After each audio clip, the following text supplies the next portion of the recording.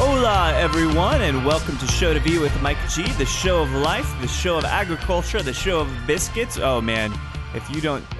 we're talking about biscuits for a couple minutes, and these Ola May biscuits are something to die for. They should be on everybody's top 10 list of things to do before they die, a.k.a. the bucket list. But today's guest is Andy Arrington of Ola May. He's worked at Pheno and worked throughout Houston, outside of College Station. The guy is a brainiac. It was great chatting with him. I learned a lot about okra. We talked about kohlrabi. Where's the last time you heard a podcast talk about kohlrabi and how esoteric and unusable that shit is? Well, here, right here. So without further ado, I hope you enjoy my interview with Andy Arrington.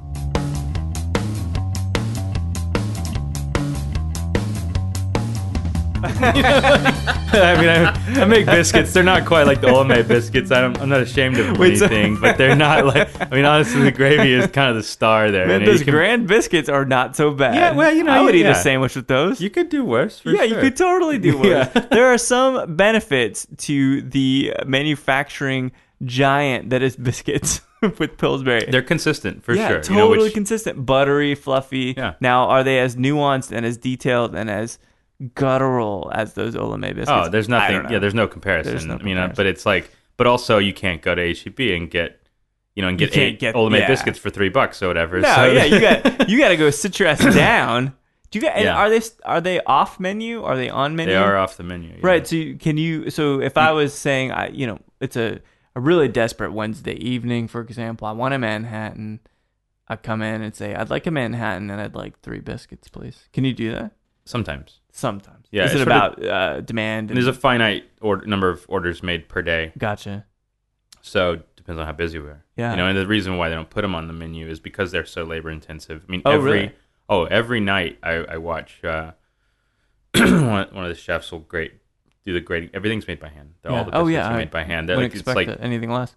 And when I say made by hand, I literally mean there's not a stand mixer involved. Oh, it's all hand mixed. It's literally no mechanical advantage the entire way through. Wow. So they get a hotel pan, they mix all the dry ingredients, and then they grate the butter in this hotel pan and mix it all with latex gloves on. Yeah. And then that's all chilled. I believe it's chilled overnight. So much of it is technique. Yeah, I'm sure. And then they add in the wet ingredients the next day, and then and the technique of how they roll it out. And literally while they're cutting them, it's a fluffy. It looks like a pillow, with squares being cut out of it. I've never seen anything like it. That's insane. Have you ever had a sandwich made with one of those?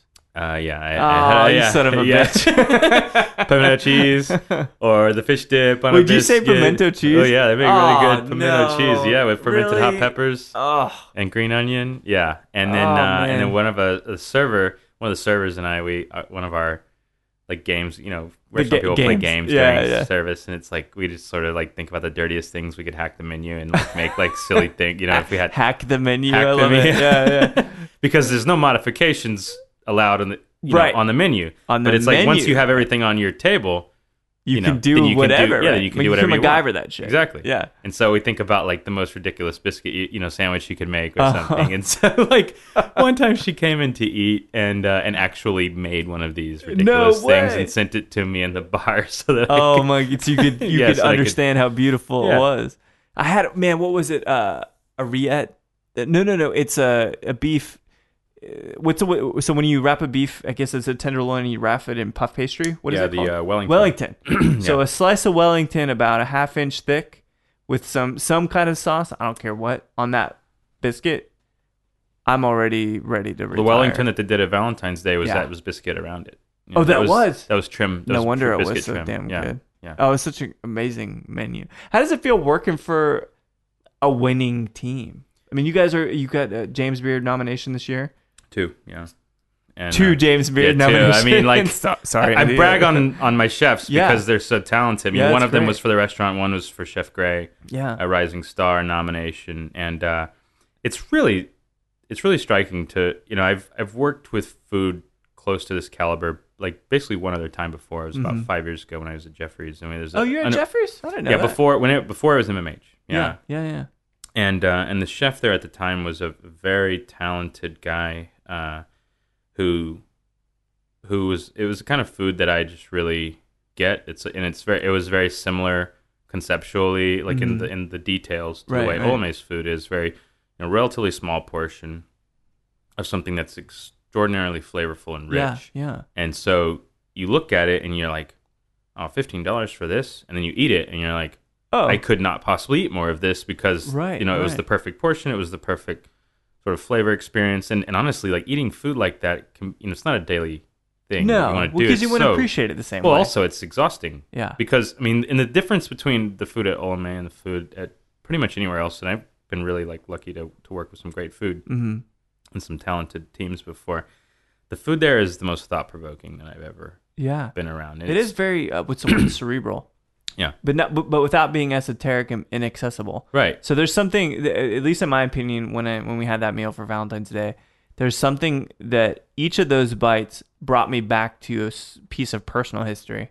It's familiar and it takes you back. But there are some food where you eat it and you just it takes you back to a place you've never been, and sometimes that's hard to really digest and enjoy. And you don't have a base of reference for how to interpret it. Yeah. And their stuff is very. I mean, they have this huge collection of old cookbooks. I mean, everything from like, you know, reprints, or maybe they have originals or something. Like stuff going back to the 1840s. I mean, like everything to like, you know, church cookbooks and Junior League and, you know, stuff like that. And it's like they research that. I mean, the guys are every bit as nerdy, scholarly, old school as any bartender who's like going to like or aviary, right? Right. Who's they're gonna, you know, bartenders.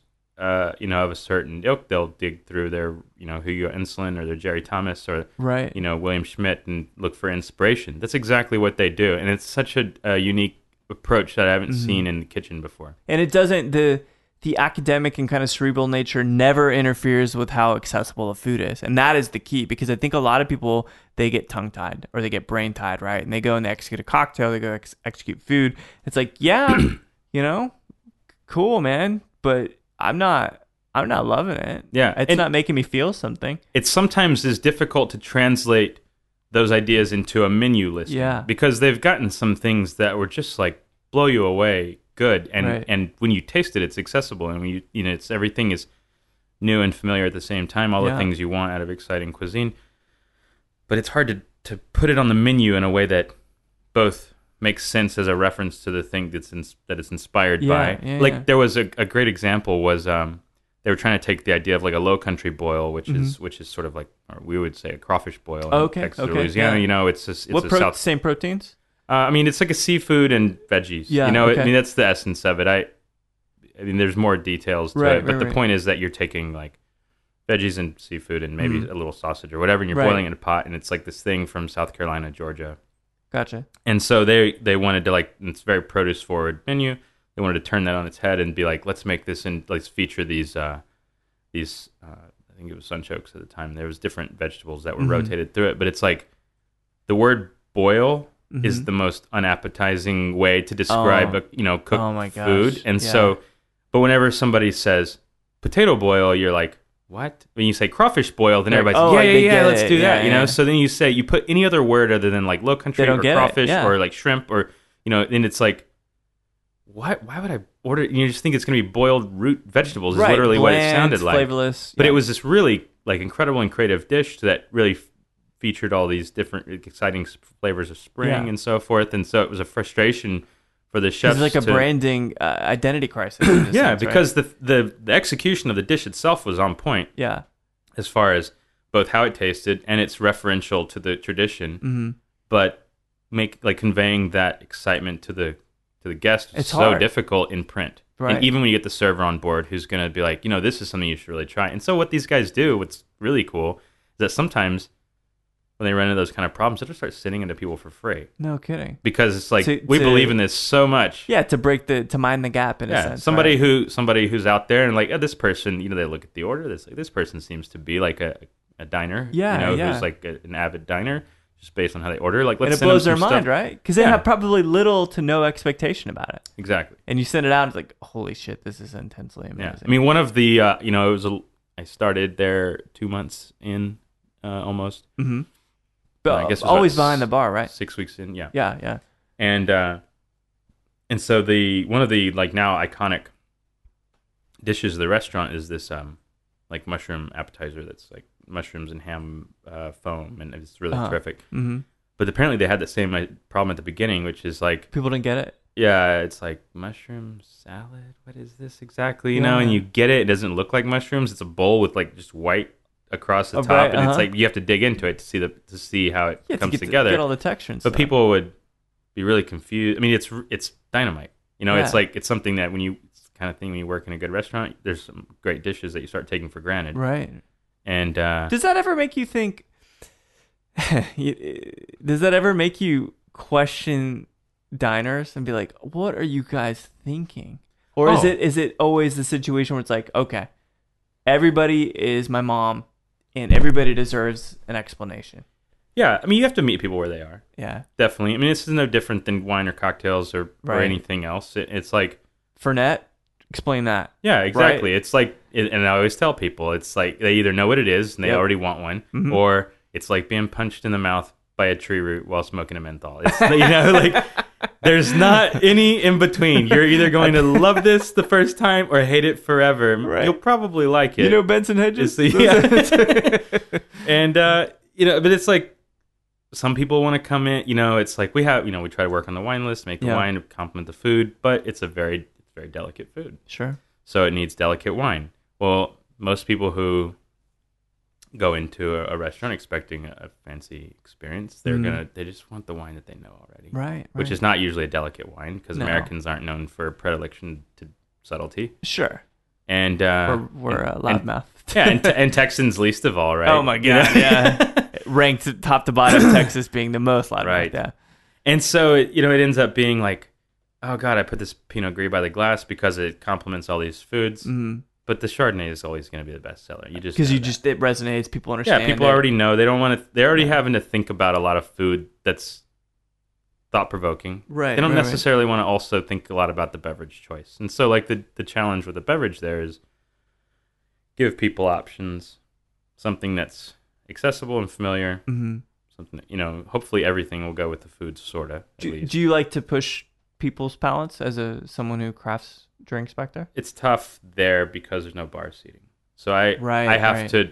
It's a game of telephone with the servers. Sure. To the guest, and I get very little one-on-one interaction with guests. Yeah, you're kind of hidden back there. Kind of hidden. Sometimes if somebody has like a detailed question about whiskey or brandy or whatever, they'll get sent up to the bar, or some people will seek that out on their own. Yeah. And in general, the servers have so much on their plate as far as like how to sell the food properly and so forth, to try not to like tax them with like, also you need to like sell this Amaro drink. That's totally just a vanity project. Yeah, for being honest, those kinds of drinks are not for a restaurant without a bar. Yeah. They're for a place where someone can sit at the bar and come in and like, have some biscuits and a drink mm-hmm. and hang out with the bartender, and the bartender can sort of set that drink up for them, and how they're supposed to expect it. But whenever you're just like gonna sit at a table and your server is great, we have such a pro team in the front of house also. Yeah, it's like they're just gonna. So you're not trying to be difficult. You're not trying to push for Andy's ideas. You're like, I understand. Where my place is in this whole thing. It's not I mean, certainly it's.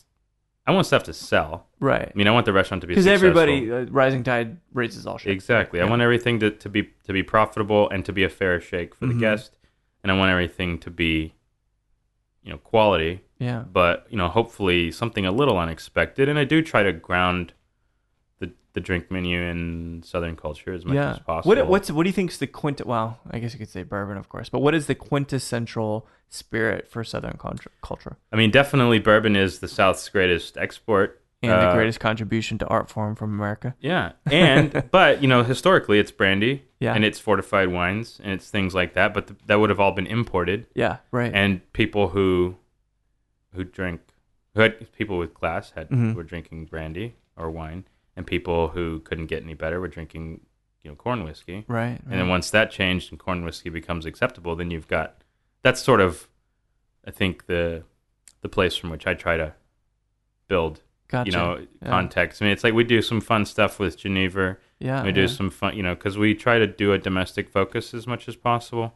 Just because it's so congruent with the South and all that, or you just want to, you don't have a lot of space back there. That's a big part of it. Yeah. I mean, it's also a decision that was sort of made before I came on board the team, and it while it's frustrating at times, it also does help with focus. Yeah, because it says like, here's what we want to do. So I mean, like gin, vodka, whiskey for the most part, brandy, yes, that's all domestic. Right. We have a little bit of Scotch Irish and so forth, but it's like otherwise, liqueurs, you can't get quality domestic liqueurs for the most part. So we, it's fair. Here Definitely and there. fair. We never sacrifice quality just to do domestic stuff. Yeah. Which would be foolish to do it, especially with how good the food is. Exactly. But, there's great, like, Anchor, obviously bourbon. That's the easy part. Sure. You got bourbons. Henry McKenna Single Barrel, if I recall, or you did at some point. Yeah, we have it. It's one of our, that's like a house favorite. Yeah, it's brilliant stuff. How long have you been over at Old Main now? A little over a year. Yeah, it was like a year and 2 or 3 weeks, something like that. Yeah. Where'd you start? So I understand a little bit. We have a mutual friend in Matt Daniels, the rambunctious little son of a bitch that Matt Daniels is. You won't hear any arguments from me. Yeah. No, I'd love to have him in, and I imagine he'll berate me for an hour and 10 minutes. So grumpy. He is, but he's got such a kid face. He's like he looks approachable, and that's how it allows him to deliver such curmudgeonness. Oh God, yeah, he's been an old man for most of the time I've known him, which is over 20 years now. No kidding. Oh yeah, you guys grew up together? Yeah. We were in Scouts together. No kidding. Yeah. We're in Houston, outside Houston? Sugar Land. Sugar Land. Mm-hmm. So did you grow up? Is that where your formative years were? You'd say in Sugar Land? Yeah. Oh, I was born and raised. My dad's from Rosenberg. So, yeah. Okay. My mom's from mom? Cleveland. Cleveland. Okay. It's on the other side, clear on the other side of Houston. Did they meet in Cleveland? Did they meet in Sugar Land? What's that story there? Let's see. My mom's college roommate was a high school classmate of my dad's. Okay. And his roommate, or buddy of his or something, is now they're married. No kidding. And that's how my mom and dad met. Oh, that's killer. And so my mom was in school at Huntsville, and my dad was in College Station, so that's pretty close. Yeah. And so they so with my family, my like extended family being from that side of Fort Bend County, like on the sort of more rural. I mean, my grandmother's family celebrated last year 100 years farming the same piece of land. Oh wow! In Needville. What kind of stuff they farm over there? They do cotton, milo, corn. Some. I mean, I think crazy. It's like whatever the market will allow at the time. I mean, it's all like river bottom. I mean, I lived the first 26 years of my life within 7 miles of the Brazos River. I mean, it's all wow. Okay. We're all right there. So it's funny because I meet people people that I knew in Sugar Land, who are my great friends, or people that I've met since then who are from that area, and it's like I don't always feel like I had the same childhood as them because I was so much more oriented towards the rural side of the right. Agrarian is that the word for it? Yeah, I mean, like if it was a weekend, we were out camping, or we were hunting or fishing, or we were, just riding 4-wheelers and chasing rabbits, or hogs, or whatever. Yeah. I mean, it's like even that it was so much less developed even then. Whenever I was in high school, my dad had gotten some 4-wheelers for hunting, and we could, in 3 minutes of driving him from the house, we could be in farmland. Still, wow. Okay. So we would go back there and get in all kinds of trouble and stuff like that. And, it's like it helps you explore. It kind of helps you develop your identity and all that too. I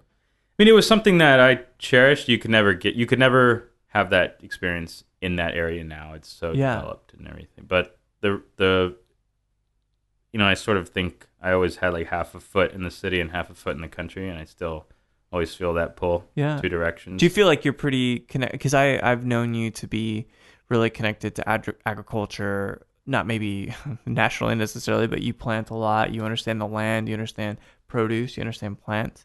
I mean, that's bound to come from that upbringing. Yeah. my great grandfather was a legendary gardener. It's like the best compliment I've ever gotten was like that my garden looks as good as his. And he how does one get rewarded or awarded for being a great gardener? Just the reputation. He's just a small town man who sort of brought his family through the Depression, working in a sulfur mine as a mechanic, and farming before that. Until literally he and his brother took all of their year's the fall harvest to market one day, and the economy was so bad nobody showed up to buy anything. Oh man! So it all went to the pigs. Oh wow! I believe when I heard the story, they were talking about like cabbages and things like that. Okay. Yeah, and so it wasn't like a staple that it could just be kept dry or something like that. And so it was so bad, and he ended up getting work as a mechanic later. He had a great reputation for being handy. And it was sort of, when I heard this story from my grandfather right before he passed away, sort of like the changing fortunes of the family, I guess you would say. But I remember him, he was in his 80s whenever I was very little guy. And we would go see him after daycare or whatever, and he had lost his leg to like a circulation problem gangrene or something? I don't remember the details. It's basically a circulation problem. Didn't keep him down, I imagine. Diabetes or something. Yeah. And so, he had this big, heavy, like, primitive prosthetic that he was dragging through the garden in the mud behind his tiller. Like, just that's how much he was into gardening. And my dad had a garden when I was a kid. Like when I was very young, we also had like a sort of family garden on some other family land. And my dad had a really big garden before we moved when I was 10 to another part of town.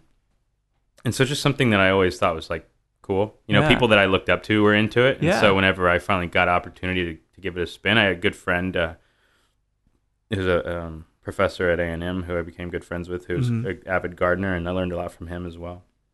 So was there any, not to make it too direct, but was there ever an end game for it? Because sometimes people have a particular reason that they... it kind of is the end game. I mean, it really stems out of me loving to cook. Yeah. And so it's like... growing your ingredients. Yeah, it doesn't get any more convenient or fresher than that. Sure, and so it's just like... You can count on that stuff. You can go to H-E-B and you can buy a head of cabbage and you can take it home and you can dice up some bacon and garlic and black pepper and you can cook it and it's terrific. Right. But it never will be as good. It literally is like something as mundane as cabbage. You pull it out of the backyard, walk inside, rinse it off, and start cooking it, and it's like sweet, and it tastes more like cabbage than you ever thought cabbage could taste. It's something that mundane. Or okra, or tomatoes are the easy one. Everybody knows tomatoes. It's like everything is like that. Really, herbs are like that. Yeah. Yeah, herbs are like peas or beans or squash are tough around here because of the insects, but it's like. All of it. It's just like, and we're so lucky in this country to have such a variety of produce at our fingertips at the grocery store, and most of us eat the same three things over and over again. And it's kind of a shame. Yeah, it is a shame. So like when I did farmhouse delivery for a while, which is just kind of an aggregate local delivery stuff from local farmers, and kohlrabi kept showing up. And kohlrabi, like you don't see that at the store, no, ever. And it somehow was this weird transplant into Austin, and it grows really, really well here. Yeah. Have you? I still can't figure out what to do with it, even when I shave it and pickle it. What do you do with it? What do you do? Yeah, with that's why I don't grow it. I mean, I grew it a couple times, but I tend to grow. Like I experiment. I've been sort of experimenting about 4 or 5 years with garden. It's like on and off, and I've learned what I'll actually have a use for. I've learned what's an efficient use of space. I learned what can tolerate neglect. Sometimes life what is something that's really resilient? Oh gosh, I mean the one that's like, if you live in Texas and you like to garden, you need to learn to love okra, because okra is like really, really resilient here. Yeah, I mean it's sometimes it's dependent on like variety. I mean I've sort of dug into some more esoteric varieties and had good luck with that. But I mean okra, the only thing okra wants is for you to like not completely stop watering it and pick it every day. And otherwise, it thrives on heat, and that's what we get for like 3 months out of the year. So like July, August, September, it's basically the only thing that'll be producing in your garden, probably. No kidding. And so like, I love it. It's very alien-like. There's something about okra that's incredibly foreign. Yeah, people love it or hate it. It tastes good. I love it. Yeah, and people are like, oh, it's slimy or whatever. For me, it's like that's a great way to get richness without adding a lot of fat. Sure. Or whatever, it's very. Do you have any idea what that viscous substance is kind of made of? Yeah, it's. I've read about it before. I'm blanking right now, but it's a. I believe it's basically a protein that's in the. Gotcha. So it's a slimy ass protein. Yeah, the property of it is mucilaginous or something like that is what it's called, and so there's other vegetables that are like that. Anything else? I don't know if I've ever had another slimy vegetable I believe like that. Malabar spinach is supposed to be like that, and like there's some kind of beans that will do that. I've heard of. I mean, but it's like it's not a super common quality. Yeah. But that's the one. I love okra. Honestly, right now my garden's still making it, and so I'm kind of like. I'm sick of eating okra. I'm about to. Yeah, I love okra. I've pickled like 16 pints of it. Andy, why do you have okra cocktails on the menu? It's not quite to that. Let's start juicing it. Yeah, it's not quite to that point. Yeah, it doesn't. That'd be horrible. That'd be horrible. Did you end up going to school for agriculture? No, I studied history in your genes, right? Yeah, I just love it. And it's like literally when I started working in I was actually working in the oil field. I got laid off. And was this shortly after high school, after college? No, I was in college. Where'd you go to school? At A&M. A&M. Agriculture? Or? No, I was studying history. I was studying history. I was working part-time in the oil field, sort of while I was on break from school. Uh-huh. And I had, just as a enthusiastic, illegal alcohol consumer, I was like, like, what else is there? And, so I remember Matt and I actually made... Rob Royce for the first time out of like some chinchy like Four Seasons cocktail book or something. Like there's off the like discount rack at Barnes and Noble or whatever, and we had like, oh my god, we're gonna buy this scotch is supposed to be so good. We bought like Johnny Walker Black and some Martini and Rossi, and so like he had been bartending for a while at like Black Eyed Pea, somewhere like that. Yeah. And so we're like Houston staple, man. I remember that. Oh yeah, and it's still like. It's still all over the place. It's like for reliable chain food. It's it's terrific. good. It's the first time I had Black Eyed Peas and appreciated them. And you can get vegetables there. That's something that I love.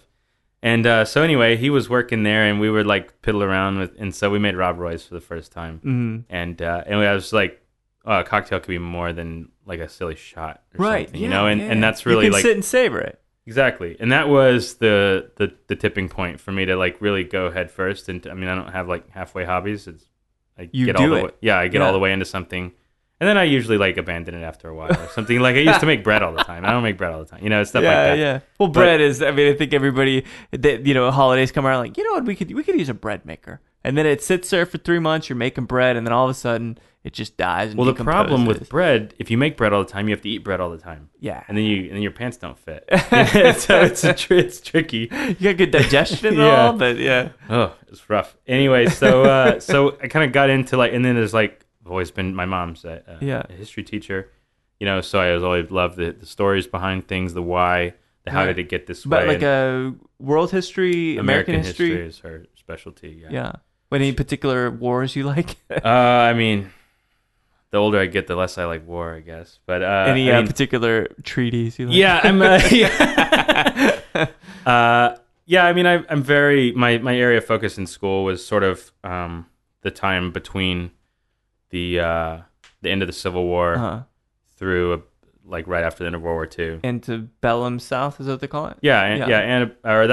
That's antebellum be before the war. Okay. So like Reconstruction through about carpetbaggers. Is that one of the big words? Yeah, that's one of the words. It's one of the big words. Yeah. The development of the Ku Klux Klan, oddly enough. It's a rude thing to say in Austin. There's so many imported. Carpetbagger was literally a Republican from the North, which would be the Liberal Party at the time. Right, at the time. A Republican from the North who came in to take advantage of the like political disenfranchisement of the locals. And, no kidding. And so, rally them for their own political gain? Well, basically, like ally with Republicans in place in the South, and ally with the freedmen, the freed slaves, sort of like run these like very politically radical administrations in the state government. Yeah. Okay. And legislatures, and so.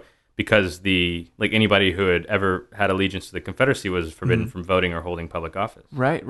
And so all of these, Democrats had been the party in the South before the Civil War, and so they weren't which allowed. Is the thing that I think is really worth noting is the political parties were completely realigned at that point. Yeah, exactly. They were. And was it Lincoln who one of the most I guess the Republicans claim him, right? Oh, yeah, totally. But he was an absolute liberal Democrat. But because the definition, he was a liberal Republican. You know, he was like a center left. You know, he would say, and exactly. So it did really like the sorting of liberals and conservatives into one political party or the other is a fairly recent phenomenon. It is. It's a very historically interesting thing. You could find liberals and conservatives in either party because it was much more regionally based. The politics were the Democrats had interests in the South, mm-hmm. and then where you found Democrats in the North, they were usually immigrants. Right. Like Irish were strong with the Democrats or something like that in New York and stuff like, so you end up with, it's a regional interest issue rather than, some like ideological dogma, right? Like it ends up being now. Did you? It's funny. I was just reading this before you came in, but Anonymous today. You saw that as he's rolling his eyes. I saw that. I find that to be. What do you think? It's funny? Do you think it's divisive? I mean, is anybody surprised? I find it. They're not really. These people have condescended to thinking that whatever they say is true, and we're not really questioning. You talk about Anonymous? Yeah, because a lot of the things they've done have been sort of darling causes for a certain people of a certain age and of a certain inclination. Bite-sized little bits of tidbit. Yeah. And so I'm not a John Cornyn fan, but I don't think he's a Klan member.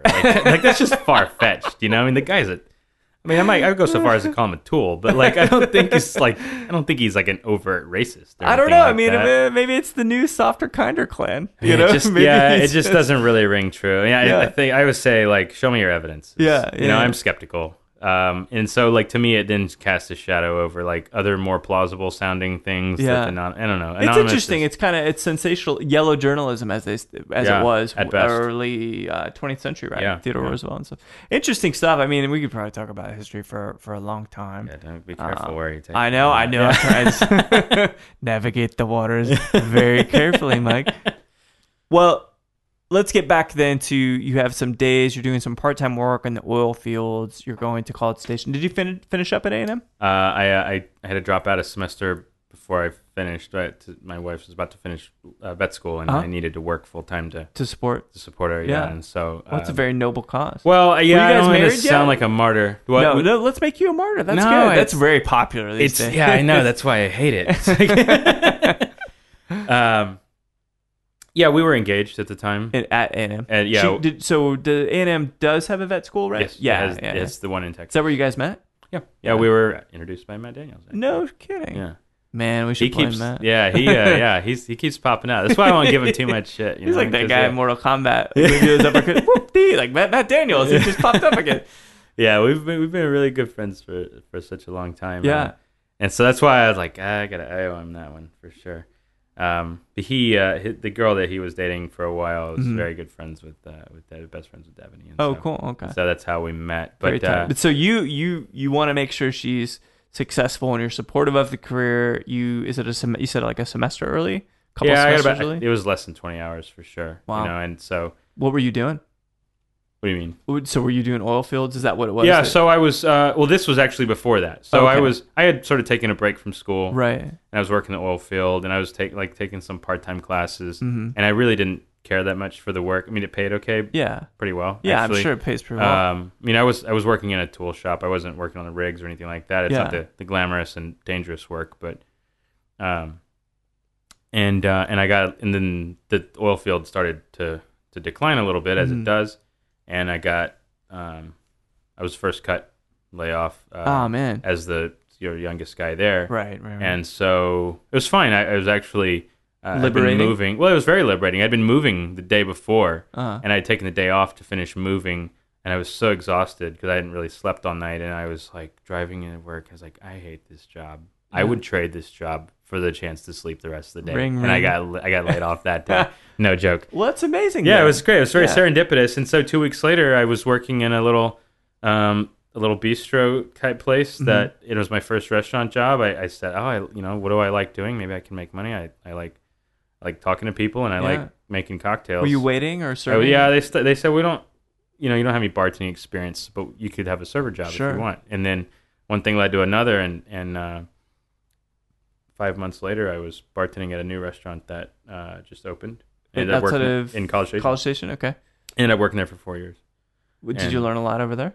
Yeah, I had great sort of mentors, especially in wine at the beginning, and sort of like practical bartending. I mean, it's where I really learned like bartending is not making drinks. It's so much more than that. It's being a host and and it's being a server still. I go soft skills all the time. Yeah, and it was a tough learning curve for me at first to be like, focused on lots of different things at once. Yeah, but it's really where I developed passion for wine. And it's because are you such a specialist? You hyper focus into one thing and learn everything about that one thing. Is that what makes it difficult? Well, it was just sort of like, a little cockiness of being 23 and having people reach out to you because you're like major, bitch. You're such a you're such a like this guy knows like is geeky about cocktails. So let's reach out to him to bring him on this team, and then you get on this team and you see it happen all over Austin with these. Oh yeah, I've made these mistakes so many times, but you see other people make them, and you're like, come on, guy, like you're not that special just because you know a few recipes. Right.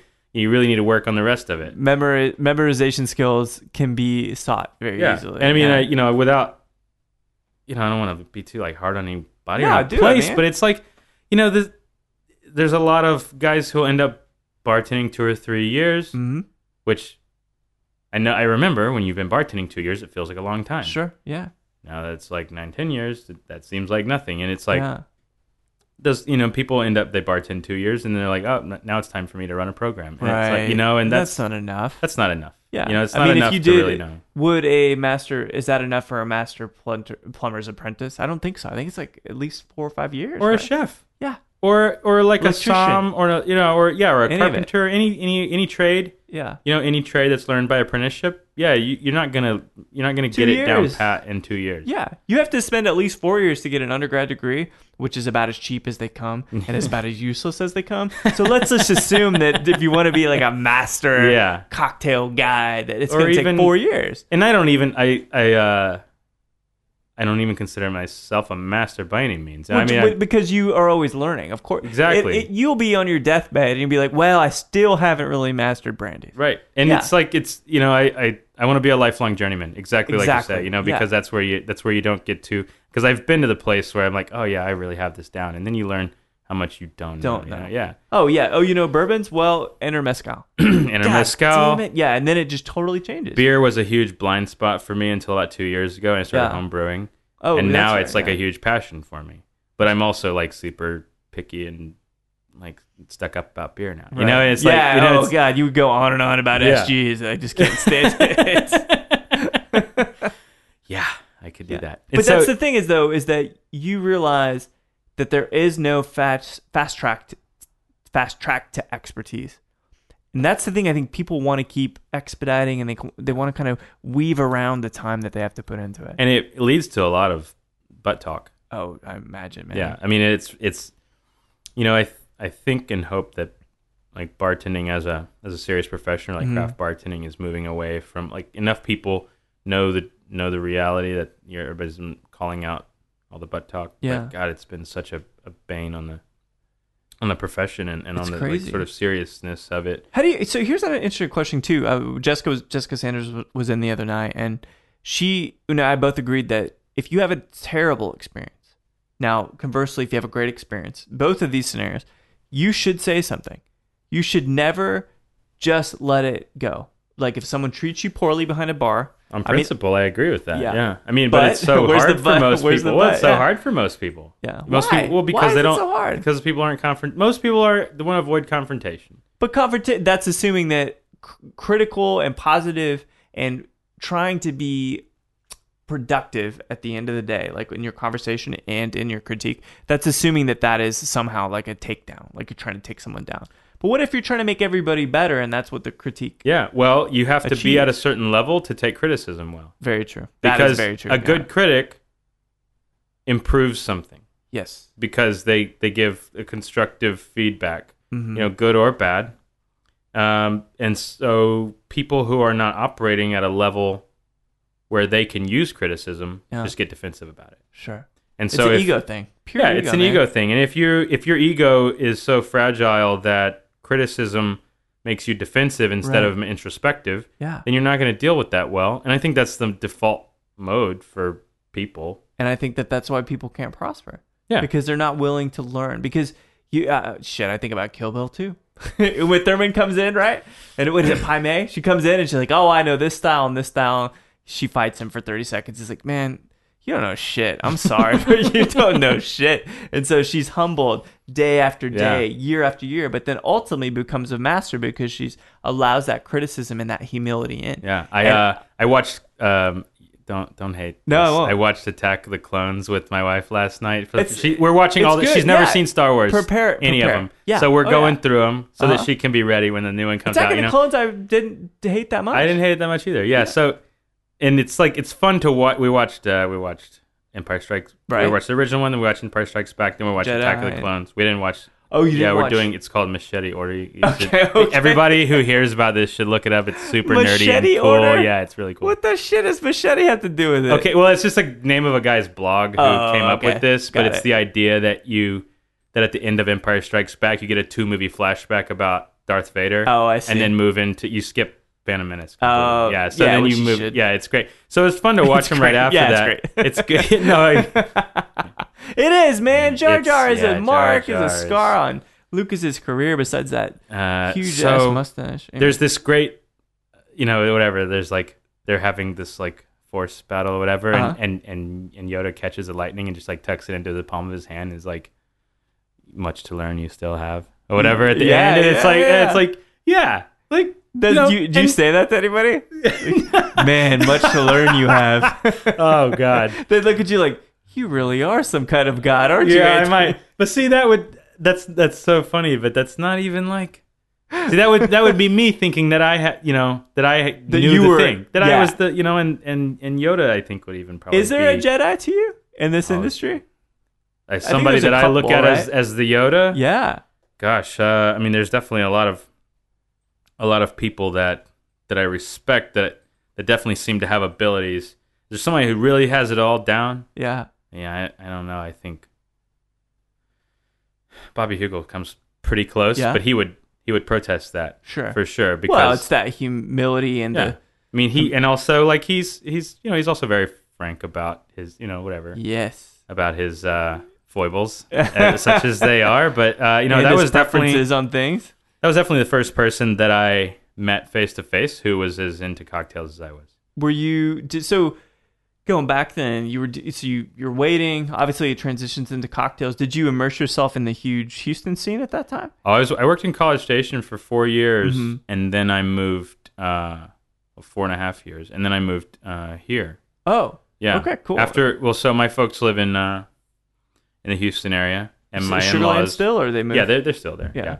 And my in-laws live in Denton, so Austin is equally irritating to everyone. Sure. So. Just out of reach out of both, yeah.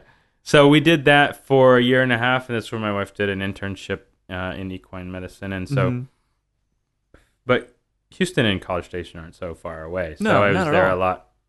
Whenever Anvil first opened, I had tried several times before to catch Bobby where he was working in other places.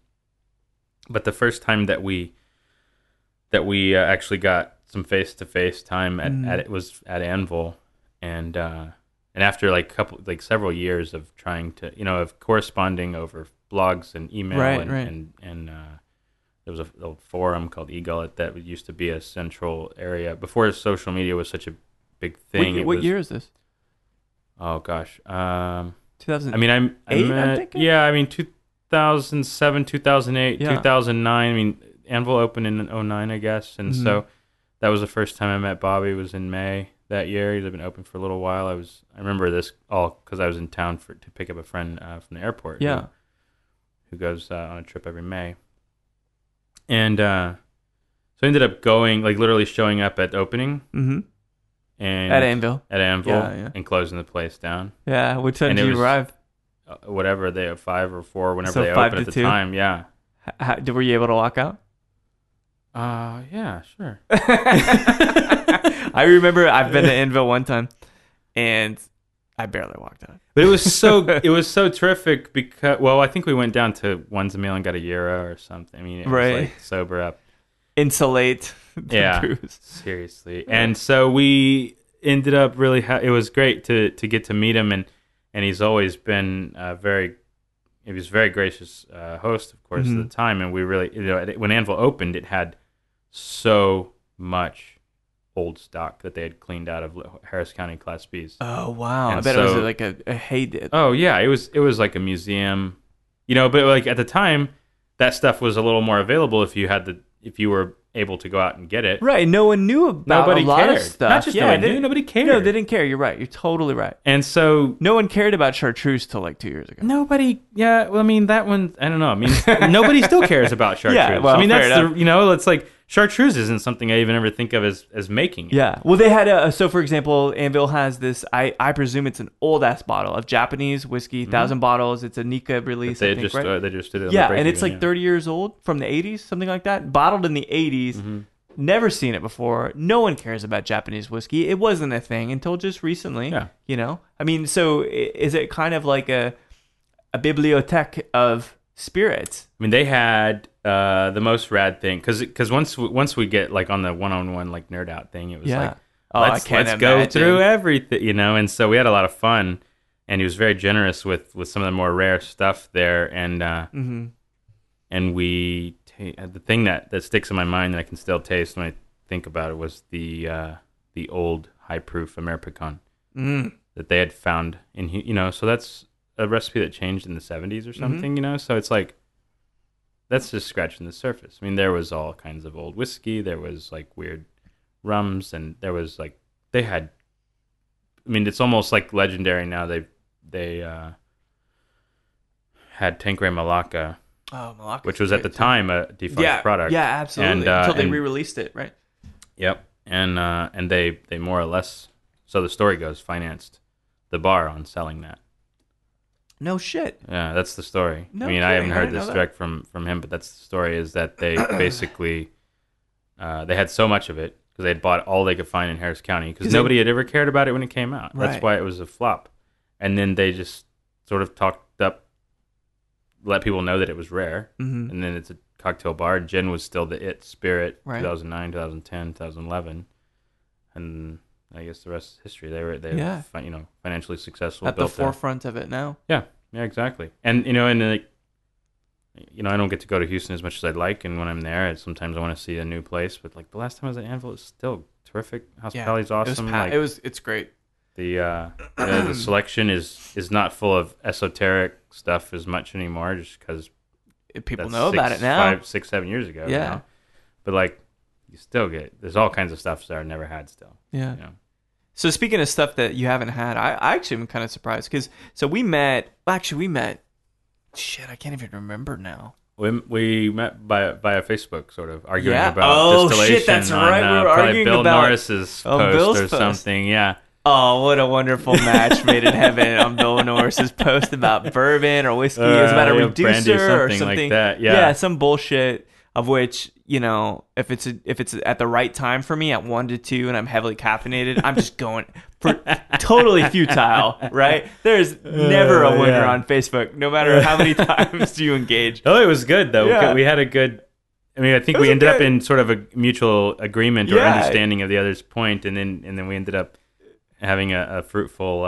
It was very productive actually. And then one of my favorite moments so far being in Austin, I've been here 15 years now, was sitting on a panel at Whiskeys of the World tasting and judging whiskeys with you. That was fun. Because that is Lord of the Flies, right? In a sense where there's every kind of person. There's like Greg Randall's next to us, Jeff Boley, which had on the show, was fucking incredible. Florian, you got like every kind of person.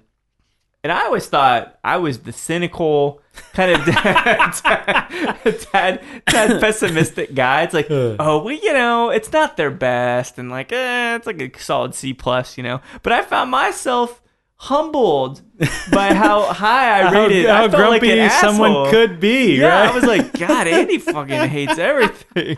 Just like, the only thing we agreed on. Well, two things were high rye bourbons, which I think is an amazing thing that we agreed on. The Old Forester Birthday Bourbon 2015, which was still killer, still hasn't really hit Austin yet. It's in Houston and stuff. I was hoping you wouldn't bring it up. Yeah. Having trouble getting allocations. I'll get it. Well, no, I'll get it this week. Okay. Yeah, I was hoping I'd have it by the time. Well, I'm trying to get it for the restaurant. Oh, you'll be able to get it. Yeah. They've got enough stock and stuff this year, from what I understand. But like that was a situation. I'm like, Jesus, man, you hate fucking everything.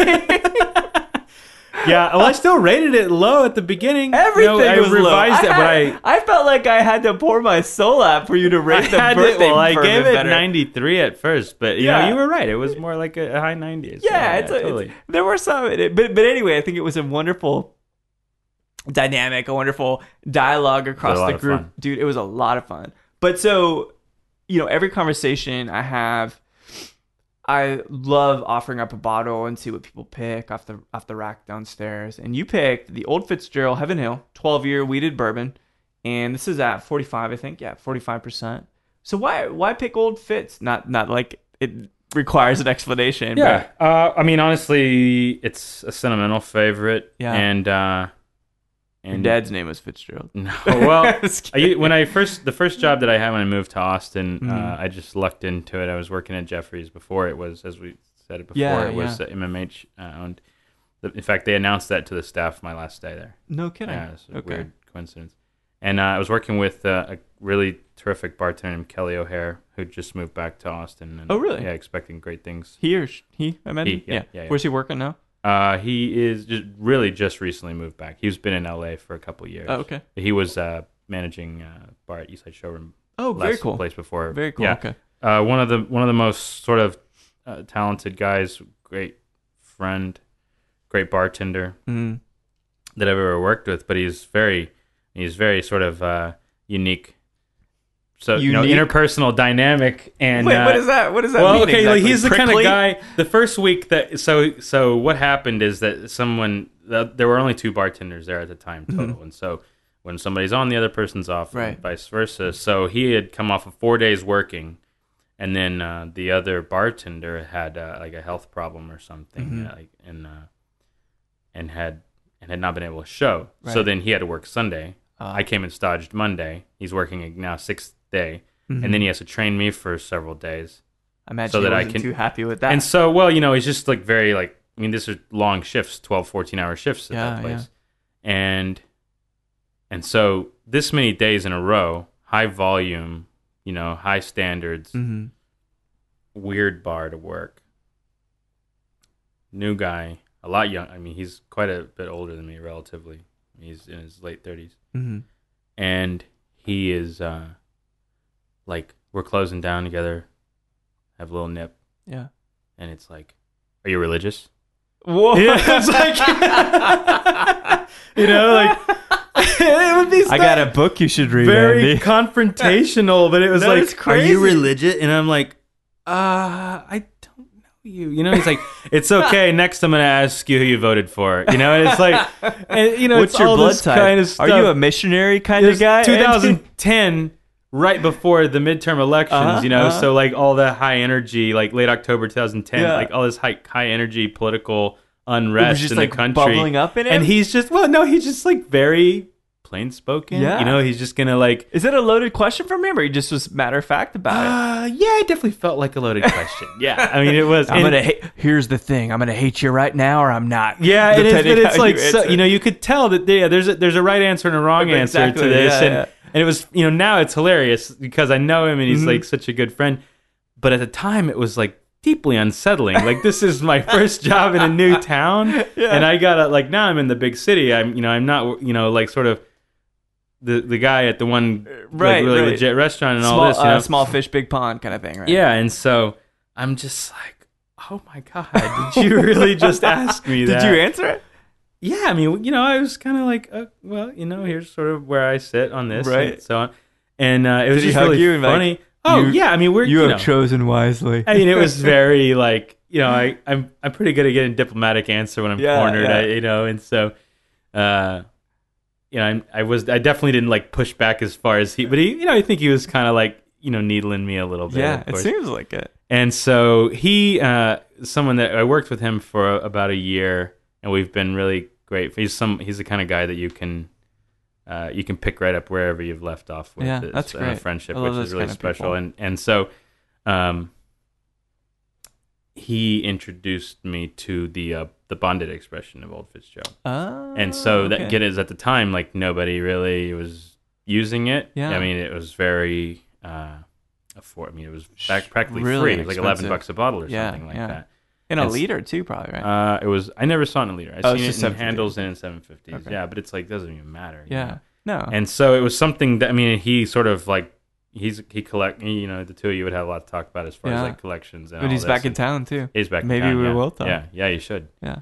And so he'll always, if he sees something he's never seen before, he'll pick up like 3 bottles of it. Yeah. If it's there, It's a good and then move. he would just like he's like came over to the house one time. He's like, here's a bottle of bourbon. I don't know, you might like it. You know, so it's terrific. And so, like, whenever I was really broke, and it's like I really like bourbon and water or whatever, and so that was sort of my thing.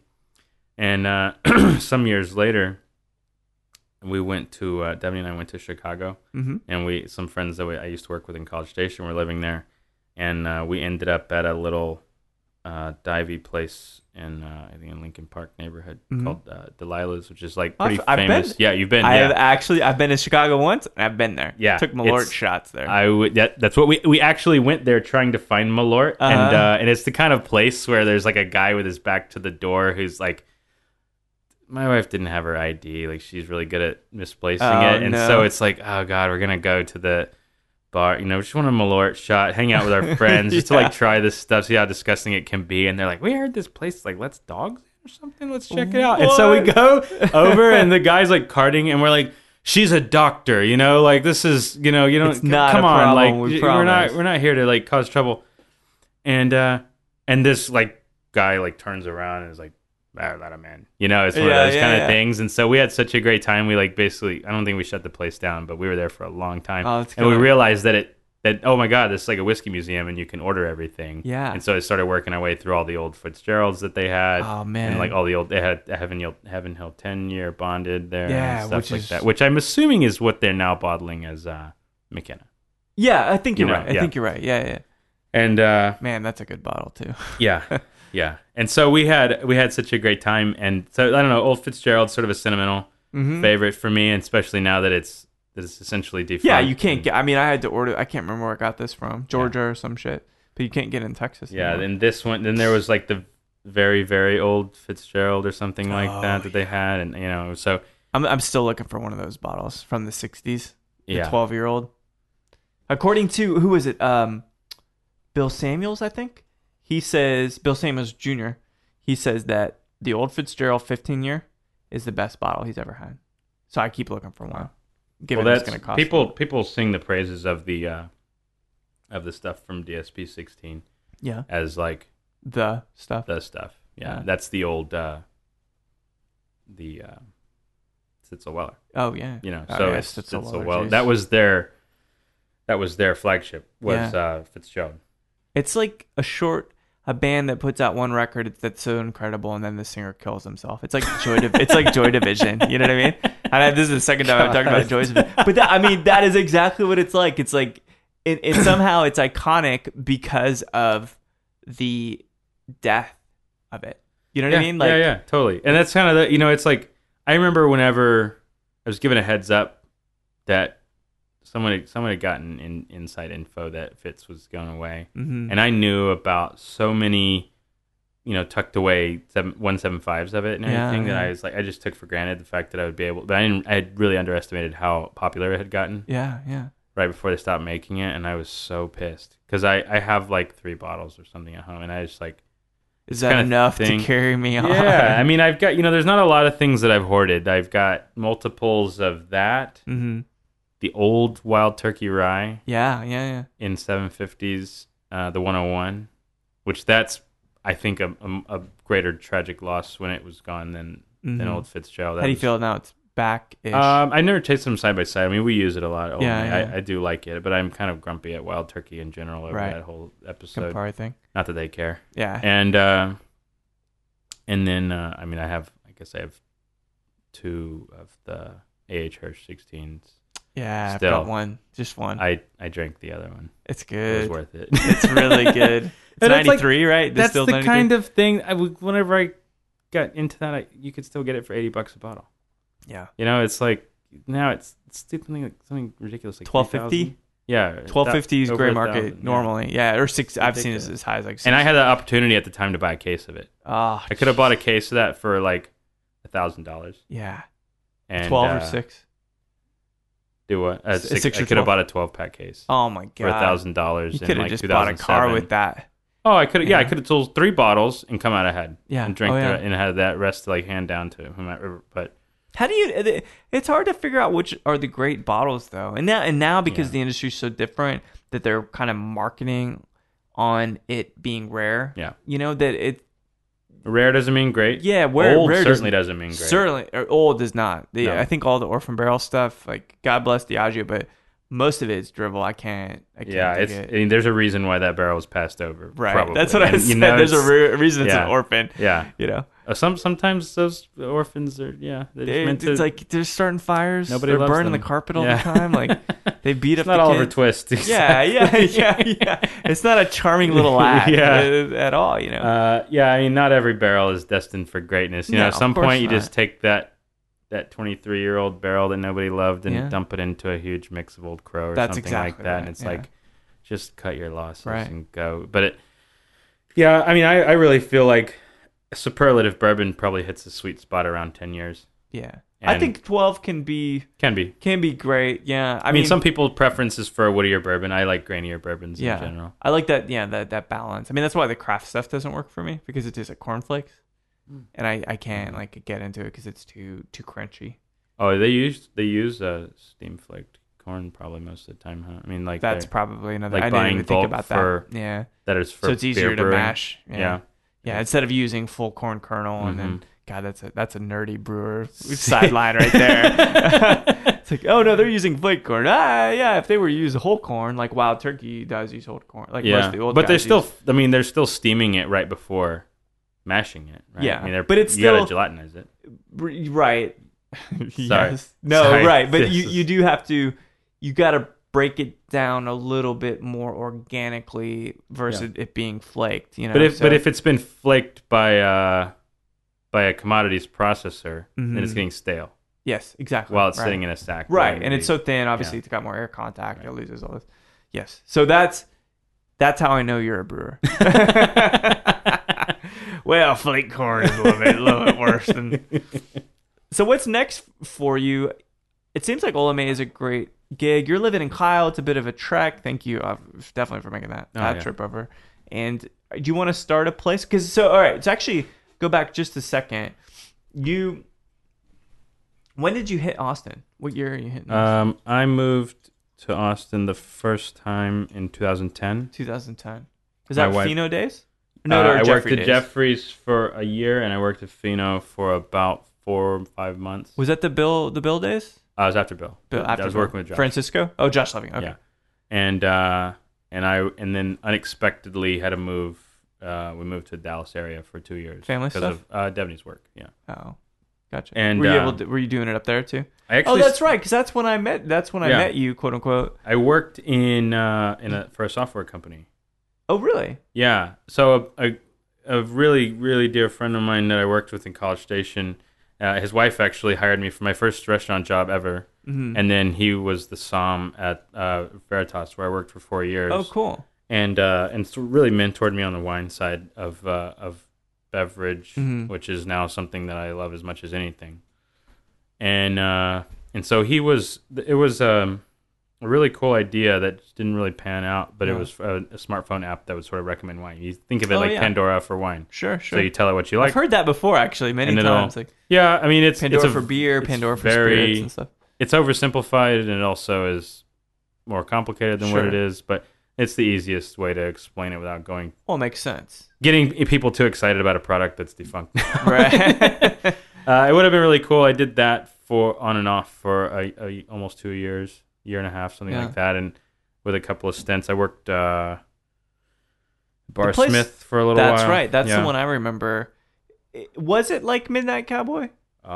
Superficially. I mean, it had an obscured entrance and reservation model and things like that. Was that a good place to work? I remember. Oh, it was a lot of fun. I mean, it was sort of, it burned bright and burned out. And very quickly, right? Yeah, and it was sort of like some politics with the management. Yeah, I heard about that. Yeah, it was unfortunate. Josh Hendricks was working there. Yeah, right? Yeah, I worked with him and Omar, who's with 86 Co now, and Mate Hartai, who's does the ice thing up in Dallas. But a really great crew, and Ryan Sumner is down in. He's in LA now. He's in LA. I didn't realize he moved out there. Really great crew, really solid crew. You too, Will. Don't want to leave anybody out. Yeah. And Mike it's like Martinson the Academy Awards speech. Was I'm not playing you off yet. I was like, it was a really small crew. It shouldn't be hard to catch everybody. And then Michael Martinson was the mastermind, so to speak. And was that a good experience for you? Did it help you learn? Yeah, well, it was really fortuitous. And I just sort of like have dumb lucked into a lot of great experiences. I literally was called on like a Wednesday. Mm-hmm. Tuesday, something like that, and told that the company, like at the end of September, done, right? I was told that the company would not exist on October 1st. Jesus. And so I had like less than a week's notice to find another job, and Devaney was still doing her gig. She was working, she was working a great job, but it's still like, you live with two incomes, you need two incomes, Right, and it's I had, I reached out to Bill and to Jay, who's guys who've always done right by me, who I really Bill is a huge appreciate as friends and colleagues and so forth. And anyways, and so I had one thing led to another. I had a job lined up by Friday. Oh, that's killer. So I never had a gap. No, this was at Smith. I had already worked at Pheno by then. Okay. I mean, so I had already worked at Pheno before then. Right. This is in Dallas, and so I worked there, and then I helped open a restaurant right before we moved back here. I kind of bounced around a lot last year before I ended up at Olame, which has been a really good fit. But I mean, as far as like my own place or something like, I mean, I do not come from a line of risk takers. Yeah, and I love working for other people. Let them do it. Who can come up with money and do the legwork, right? And take the consequences if things don't work out. Which is you're the guy that's like, you guys are the first wave into the war. I heard it. It's a weird thing to like refer back to, but it's what I think about a lot. Is I heard an interview on public radio years ago with the founder of Spanx, like the foundation garments, whatever. Foundation. You are so polite. You mean those stretchy things that look like underwear? Stretchy things that suck your gut in for you. Yeah, man, there you go. Yeah. So anyway, the lady who Jesus Christ. Why are you not in PR? This guy. So the lady whose idea this was was they were like, you're not the CEO, you're just the president or something like that. And she's like, well, I don't think I would be good at that. Mm-hmm. So and basically her point was, I don't have the vanity that I have to be in charge all the time because I don't think I'd be good at that. And that's the way I feel about this business. Not to say that like everybody who opens a place is vain by any means. Right. Some people that's what they think is best for them, or they the actually next step, right? Or they have something to do. Like they have a project that needs to be done that nobody else is going to do. And sometimes I have ideas like that, and I think, I'll put that one in the back pocket. Yeah. But it's like, it's sort of a last resort. If you ever see me opening my own place, I'll go in. You will know that I have run out of other options. That's sort of the last. I had to franchise a Quiznos. It's gonna Quiznos with a really killer bourbon selection. Let me tell you. Booze Nose, that's not bad. That's not a bad name. I mean, you could do a lot worse. And sometimes I come up with like, I mean, I definitely would never open a restaurant. Yeah. Because I think those are way too risky and it's hard on your marriage. A lot of work. Yeah. A lot. I mean, the whole industry is. I mean, it's just. God bless all the, and I call them the bar widows. All the wives and girlfriends who deal with, and boyfriends, or whatever else. But like everything. All the SOs who deal with a lot of nights with Netflix and not chill. Yeah. It's not chill on Netflix. It's just Netflix. Yeah. And a dog or something, and it's like. Do you ever worry about that? Oh, that you can't rein it in, and. I mean, I had 2 years almost where I worked at home and had nights, and that was really nice. Yeah. But it's like, Devaney's very understanding, and there's been times in her career where. You've been understanding, seemingly moving to Dallas, for example. And also whenever she was working in Elgin, 80 to 100 hour weeks. Yeah. She had off 2 days out of every 14. God. And it was like, it was brutal. And all that to make less than I made bartending. So, it is what it is. And we're all very realistic, I think, about how that works out. It's, and at least when you get home, it's y'all's place. You know what I mean? Like that you have this home. Yeah. And I get, and right now I get, basically 2 to 3 days a week off, which is nice. And we have some overlapping time off and whatever, it works out for us. Mm-hmm. It definitely seems would be strong, nice. Man. I can just see when you look at her. It's like, no, he loves her a lot. Like, I see some other couples like, man, who's gonna end up on Dateline first? The tarp. Yeah. Well, he went out one night and bought a tarp and a shovel. That was about the end of it, right bungee there. Cords. A bunch of bungee cords. It's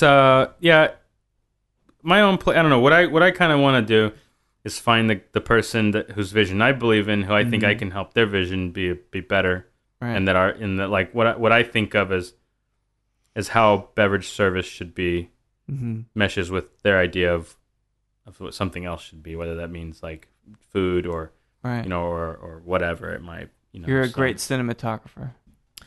Yeah, maybe. It's so that the idea.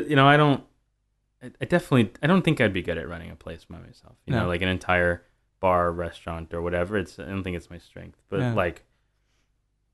as we've just proven, I can just stand in front of some people and talk about stuff for a while. I think that's all it takes, Andy. Yeah, well, I mean, that's what train. If you have the experience and the knowledge and sort of a little bit of organization, you can train people. Yeah, that's something I really love doing is training. I've had great trainers, that I've benefited from, and it's something I enjoy doing a lot. Well, I think that in a sense, I feel like you're the yin to my yang, or flip that, where I thought I was, like I said, I thought I was cynical. I thought I was pessimistic. And I'm not saying you're that way, but I think that it's how critical you are in such a positive way that encourages better things. I think that that's a great counterbalance for me. So thank you so much for driving all the way from Colorado to kind of chat. And I want to compliment you and thank you so much for bringing in a massive fucking bottle of Old Charter 10 that I have to take you will see this picture. It just, it towers over the little stubby Old Fitz bottle that the Old Charter's like, I win this one. So thanks again, man, for chatting with me. Of course. Thank you. It was a lot of fun. Well, there you go, folks. What do you think? Andy's a really, really nice guy, isn't he? A loving husband, a brainiac. He likes to get his hands dirty. He brought a bottle of not Old Charter 10, as I said, but an Old Charter 12 from Louisville, 1.75 liters. He's obviously very generous as well. So it was a great conversation with him. I can't tell you to get to Ola May fast enough, if not only for the biscuits, but for every other amazingly executed piece of food that I've had there. I can't wait to get back, and I can't wait to have another cocktail with Andy. So thanks so much for tuning into Show to V with Mike G, and please keep dancing.